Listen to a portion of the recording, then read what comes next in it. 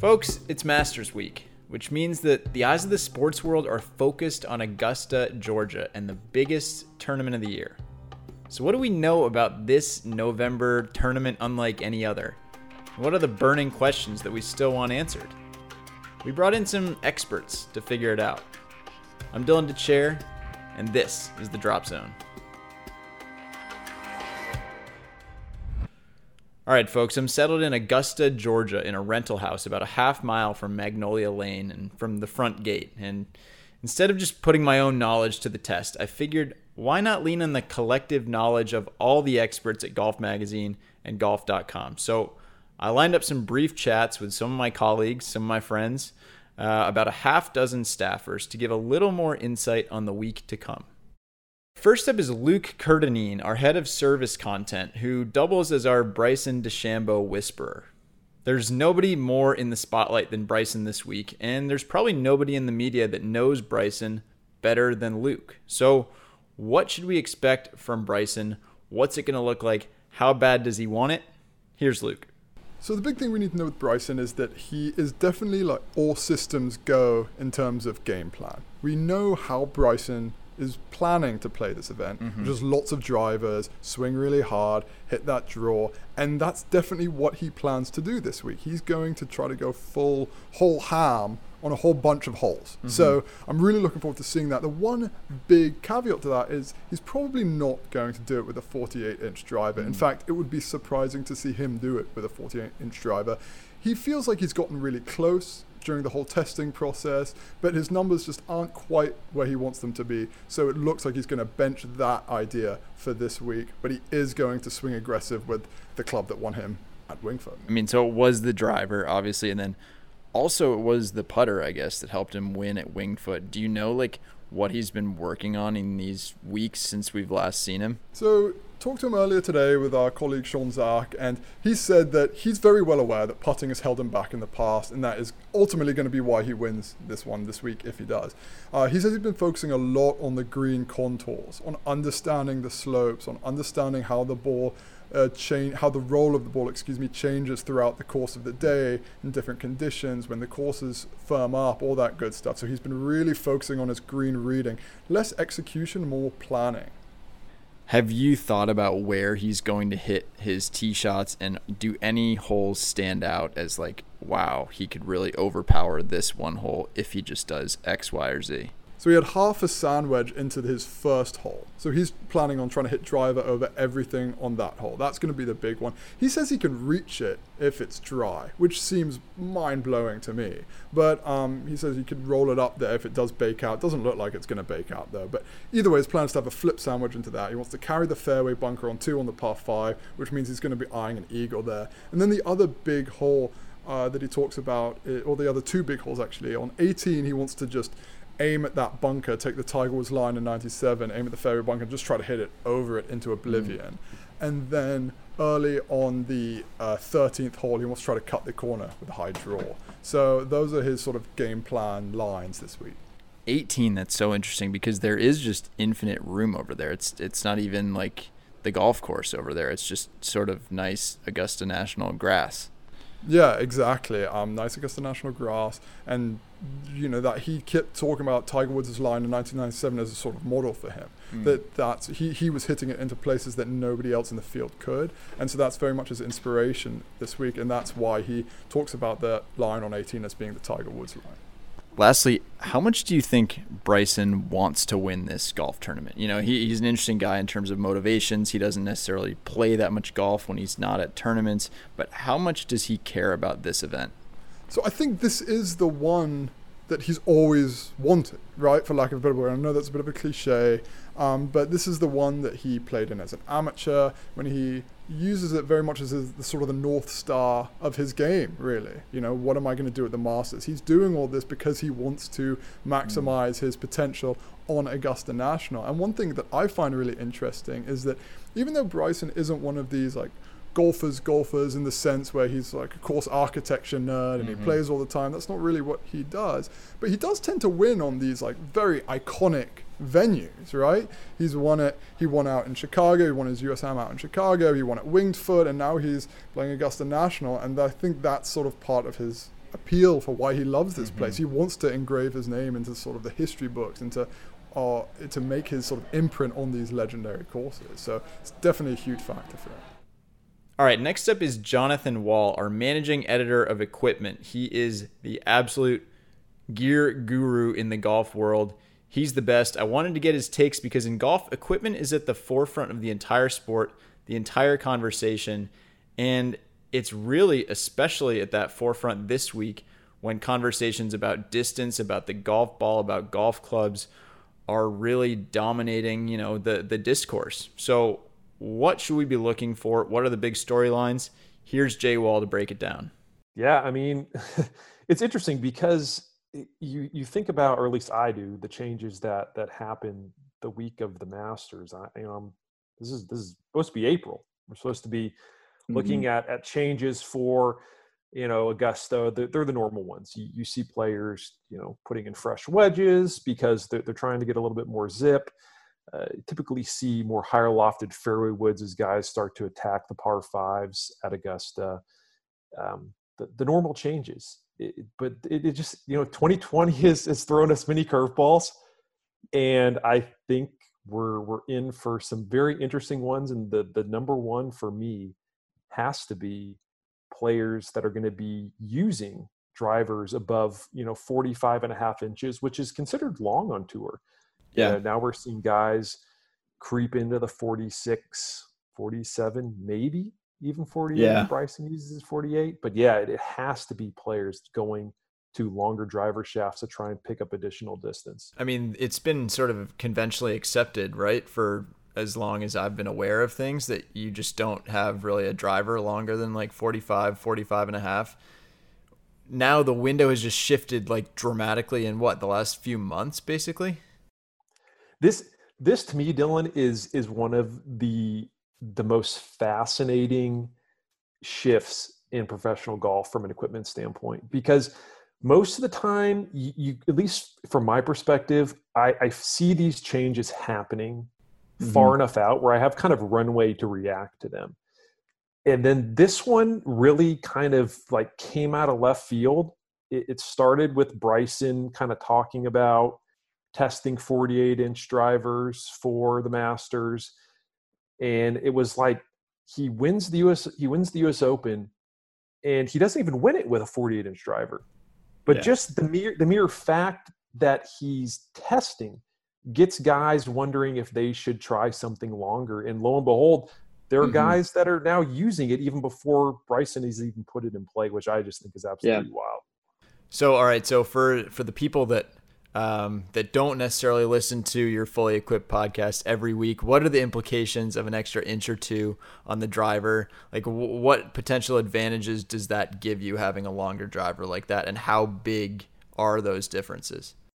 Yeah. So this is an interesting one that, 48 inches, if you were to look in like the long drive scene, extremely common. 48-inch drivers are very common. In the PGA Tour world, 44 and a half, 45, maybe 45 and a half. When you go beyond that kind of, I guess I would kind of call it like the boundary line of 45 and a half, pro golfers start to get a little bit twitchy, only because there is a gain. There are gains to be had. The gains as you go longer in the driver shaft is you're going to be getting more of that whip effect with your driver shaft, which is going to add club head speed, which in turn should add more ball speed. Now those two things put together equal more distance. And it's the distance that tour players care about, which is the carry distance. It's tough to account for the rollout. So that's the gains that can be had. But when you go longer, you're giving up something. And it's something that to pro golfers can be very important depending on the course they're playing, which is accuracy. So it makes it more difficult to rotate the club head and square it up, even if you're a really accurate ball striker. So that's the reason why you typically don't see tour players go beyond 46, is because they just feel like at that point, the accuracy starts to become so wildly inconsistent that it's kind of like the juice really isn't worth the squeeze, or it really wasn't until recently when players started, testing, like hardcore testing, 46, 47, 48. Yeah. Well, and one of the interesting things is we're obviously at golf's most famous ballpark this week, right? Augusta National, even the casual fans know, all the holes on the back nine, all the par fives, that sort of thing. So guys are A, going to be swinging away, and B, they're going to be hitting it a mile. So do you think that this idea of distance is going to be really at the forefront now this week, like more than ever? I think so. With everything that's happening right now, I do. I think here's an interesting, and I keep wondering if this is going to happen. What happens if somebody wins? And not just Bryson, but what happens if another tour pro who's gone to? I mean, I'll use Adam Scott as an example. In Houston, Adam Scott was doing ball testing with Titleist's new Pro V1X, and instead of just going and saying, "All right, I'm just going to use the same driver build," he tested Titleist's newest driver. It's called the TSI. Yeah. And while testing it, he decided to test longer driver shafts. So he ended up in a 46-inch driver shaft, which is longer, even by just a little bit longer than the standard length on tour. Well, Adam Scott led the field in driving distance in Houston, and he produced the longest drive of the week, 369 yards. So, wow. Yeah, I mean, you are seeing some players who are finding benefits, and it makes you wonder, if a guy finds an edge at Augusta and manages to win with a longer driver shaft, do we see more players than we are even right now? More than Phil Mickelson, Adam Scott, and a handful of others. Does this become very commonplace? And, Augusta is one of those ballparks where there's enough room to miss it left and right, where it's a little bit easier to consider the idea of putting one of those longer shafts in play. There are no spectators this year, which means that there will be even more scrutiny than usual on the broadcast itself. But luckily, we've got James Colgan, who's become somewhat of a broadcast expert for us at golf.com. And he actually is the voice of one, too. You'll hear. He sort of sounds like a young Joe Buck. But he joined to break down the broadcast, what this week means for CBS, and what we should look for as viewers. Well, I think if you're looking as far as television storylines are concerned, there are really two big ones. One that's really important for the viewer, and one that's really important, more in the TV community.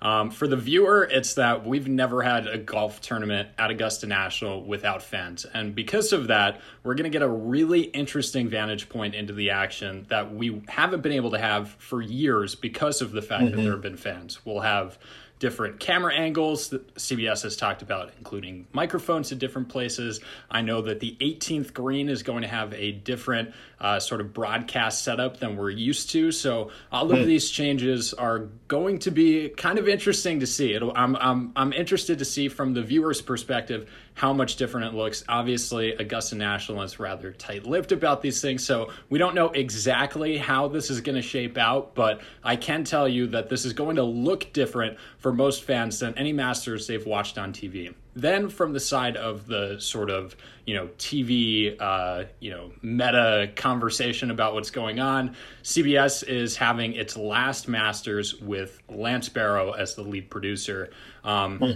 Barrow's been the producer for actually as long as I've been alive. He started in 1997, which was 2 months before I was born.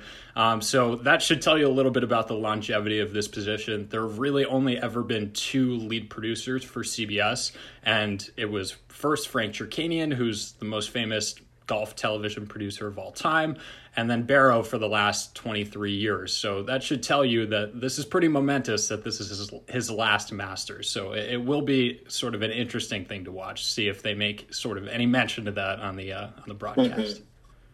Definitely. All right. All good stuff. One interesting crossover that's happening this year. We're in the middle of football season now. This doesn't usually happen. College game day is in town. What other concessions are being made this weekend? What's this all going to look like? How are the schedules going to change to accommodate, what is, to be fair, America's biggest, most watched sport? Well, I think first, I haven't really seen this discussed anywhere, but it's unequivocally true. It has to be true that the Masters allowed, or Augusta National allowed college game day only on the basis of the fact that it was not allowed to have the par 3 contests this year. If they had the par 3 contest, which is normally broadcast on ESPN, I don't think ESPN is bringing the College Game Day crew into Augusta National for Masters Saturday. That just seems sort of unrealistic to me. I think this was a little bit of a trade-off on their point, but it will still be interesting to watch. College Game Day is sort of melded through a few different iterations where now it tries to go to places where college football doesn't normally exist. So it'll be interesting to see how they handle it at like maybe the world's most uptight golf course. So I'm very interested to see how that plays out, because those two things seem to be sort of in juxtaposition to one another. And then there's the whole thing with the scheduling. Mm-hmm. Yeah. Oh yeah. SEC football, NFL football. What's going on? Well, on both weekend days, CBS is adjusting its typical broadcast schedule to account for the fact that it has a major SEC football game on Saturday evening, and then it has the 4 o'clock slate of football games on Sunday afternoon. The result of that is that Masters coverage ends, I believe, at 5 p.m. on Saturday, and it ends at 3 p.m. on Sunday, which is unheard of early. The only time that really had ever happened was at the last Masters, and that was only moved up because of the, Tiger Woods, because of the rain that was going on the day of. There are no rules anymore, James. The whole thing is broken. Where is the sanctity of the normal Masters broadcast schedule? That's what I want to know. But anyway, fans should be paying attention to that, because it'll be getting darker early, and it's really important for them to make sure that they get all the play-in, and also to make sure that they abide by these broadcast agreements with the NFL and with college football, because those are worth a lot more money on a yearly basis than the Masters is. So it is a little bit of a tightrope this week for CBS, but I think they'll be able to pull it off. All right. Masters ratings. Is the broadcast going to be more or less watched than usual? Here, I'm really putting you on the spot. This is outside your area of expertise. This is this has not been a good year for sports television ratings across the board. The NFL, the NBA, the NHL have all seen pretty precipitous drops since the beginning of the pandemic in March. But PGA Tour ratings have actually been up year over year, which is kind of surprising. I'd imagine that we'll probably see a bit of a dip from the last Masters, because you've got a few factors here. First, there's the schedule change. Second, it's at a different time of year than fans are expecting for it. Third, maybe we'll see another Tiger Woods run, but it's unlikely we'll get a storyline that was as good as Tiger's was last year on Sunday. It wouldn't surprise me if the numbers are down, but I don't think it'll be anything crazy or anything that was really worth sounding any alarm bells over. It's just sort of the nature of how things are in this wild, turbulent year. All right, and finally, as a self-proclaimed member of the TV community, just as a fan, who are you excited to watch, or is there a TV property or any certain personality that gets you excited for specifically Masters Week this week? Oh, man. Well, obviously, the homer answer is Jim Nantz, right? Because he is the voice of the Masters. Yeah, you got to do better than that. That's a cliche answer. Well, hey, when you hear a tradition unlike any other, that's got to get you going. Whether or not you care about sports television, it should get you going. But I would say Scott Van Pelt is my person to watch. I think he does a really great job of sort of underscoring the pageantry of the tournament with making it accessible to normal golf fans. And that's like a really hard tightrope to walk, but he seems to walk it so well and so easily every year. So I'm excited to see that, even though ESPN only has the first 2 days of coverage this year as opposed to 3 days, which they're used to. I'm interested to see what SVP has to offer. That's right. He always walks that line of, how do you take this thing seriously, but not too seriously? All right, what burning questions do we have for the Masters? The moment our longtime senior writers, Michael Bamberger and Alan Shipnuck, walked on site, I stuck a microphone right in their face to figure out what questions they want the answers to the absolute most this week. So here first is Bamberger. Well, Dylan, like you've got broad interests in this game and in this tournament. Of course, I'm very curious to see how the course plays for Bryson DeChambeau if it were dry, which it's not going to be, unfortunately. I'm very curious to see what it would be like to see a golf tournament played without fans. But and I know you feel the same way, the single biggest thing I'm interested in is to see is how Tiger defends, because he's not been playing good golf, and yet he has the ability to find something when he comes here, and how he does that, and how it plays out, and how he reveals his athleticism from deep inside himself, in addition to what we all can see, is really one of the things that makes him so fascinating. As you know, many would know, after the sex scandal in 2010, he hadn't played for half a year, came here and had a T4. A year later, he was getting scoopy with the chips and putting poorly, T4. 2013, he had a rules debacle, T4. So this guy can play golf even when things aren't going his way. So just as a sort of mind over matter quality, I'm very eager to see what he does. And I know you try to stay out of the predictions game, but what are your expectations for the answer to that question? I don't think he can win, truthfully, but 280 would be a great goal. I think he can do that. I think he can shoot 280. I think he can have a top 10 finish. Now here's Shipnuck. Okay, Shippy, what is your biggest burning question for this week's Masters? Well, in the press room, the restaurant is not open, and so every day we get the following day's menu, and you have to choose what you're going to order. And it's tremendous pressure to get it right, because that can affect your productivity, your attitude. It's true, there's no buffet option this year for obvious reasons. So yeah, I can understand why that would be of concern. But there's not even like the menu where you can kind of see how the spirit moves you. You gotta do it the day before. I mean, to commit to fried chicken the day before is a big deal, which is what I've done, and now I'm regretting it. But you committed. But anyway, the biggest burning question, I mean, the obvious one, of course, is Bryce and how he's going to attack the golf course, and if the proud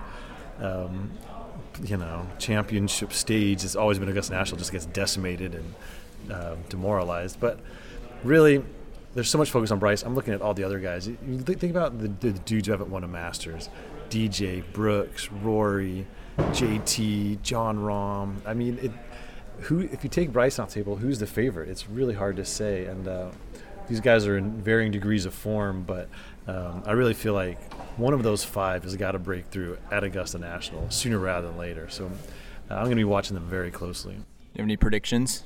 No, I hate predictions. I predict that I'm going to go eat my fried chicken. Finally, it's a major week, so we need some picks, right? Our Josh Sens is a better gambler than he lets on, and he considers the Masters somewhat of a specialty, especially after he hit big on Patrick Reed 2 years ago when he won in 2018. So what are folks saying about the Masters in Las Vegas, and who should we keep our eyes on? Here's Josh. Well, anytime you're thinking about Augusta, you're thinking about Tiger, and following Tiger's odds, he was hovering around 30-1 for a while. He's down to 25-1. I still think that's too long. Other lines, obviously, everybody's talking about Bryson and bombing, and is he going to be driving the first hole? Is he going to, reduce the course to nothing and run away with this thing? He's at 8-1, which again strikes me as way, way too tight odds. I would not lay money on that. And you're talking about storylines. I mean, when we talk about betting in general, when we're talking about betting golf, people who make money betting golf bet matchups. They don't bet guys to win. That's just a fool's errand. That's a dog chasing cars, right? It's rarely going to happen. So my strategy in betting, and I think a lot of golf gamblers, when they look at, to win, they're looking at some of the longer shots who might give you a little more bang for your buck. Bet the matchup, guys you think are going to be in it down the stretch, but go for something longer. Go for the big payday. And I see some decent opportunities there.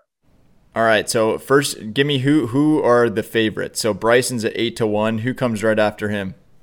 Bryson's 8-1 right now. Jon Rahm shortly behind him at 11-1. Rory also at 11-1. Then DJ, Justin Thomas, Xander Schauffele, Brooks Koepka at 18-1. And are you fading everyone in that group? Of those guys, I'd be most inclined to go with Dustin and Jon Rahm in matchups. Just out of my own contrarian nature, I like the idea of shorting Bryson in matchups just because he's been just declared the guy who's going to win and it's his to lose. And I'm always suspicious of public consensus like that. Mm-hmm. I just, there's obviously Bryson won the U.S. Open with more than just his driver. But again, here at Augusta, a lot more, as we all know, than just bashing the ball a long way. And any number of these guys can keep it up plenty distance with Bryson. It's not like Bryson's going to dwarf DJ with distance to the point where he's playing a different game. He's going to have to negotiate the same nerves and pitfalls around Amen Corner as everybody else. And, it's an insult to the subtlety of Augusta and to the quality of the rest of the field to assume that Bryson is just, it's his to lose. That's silly.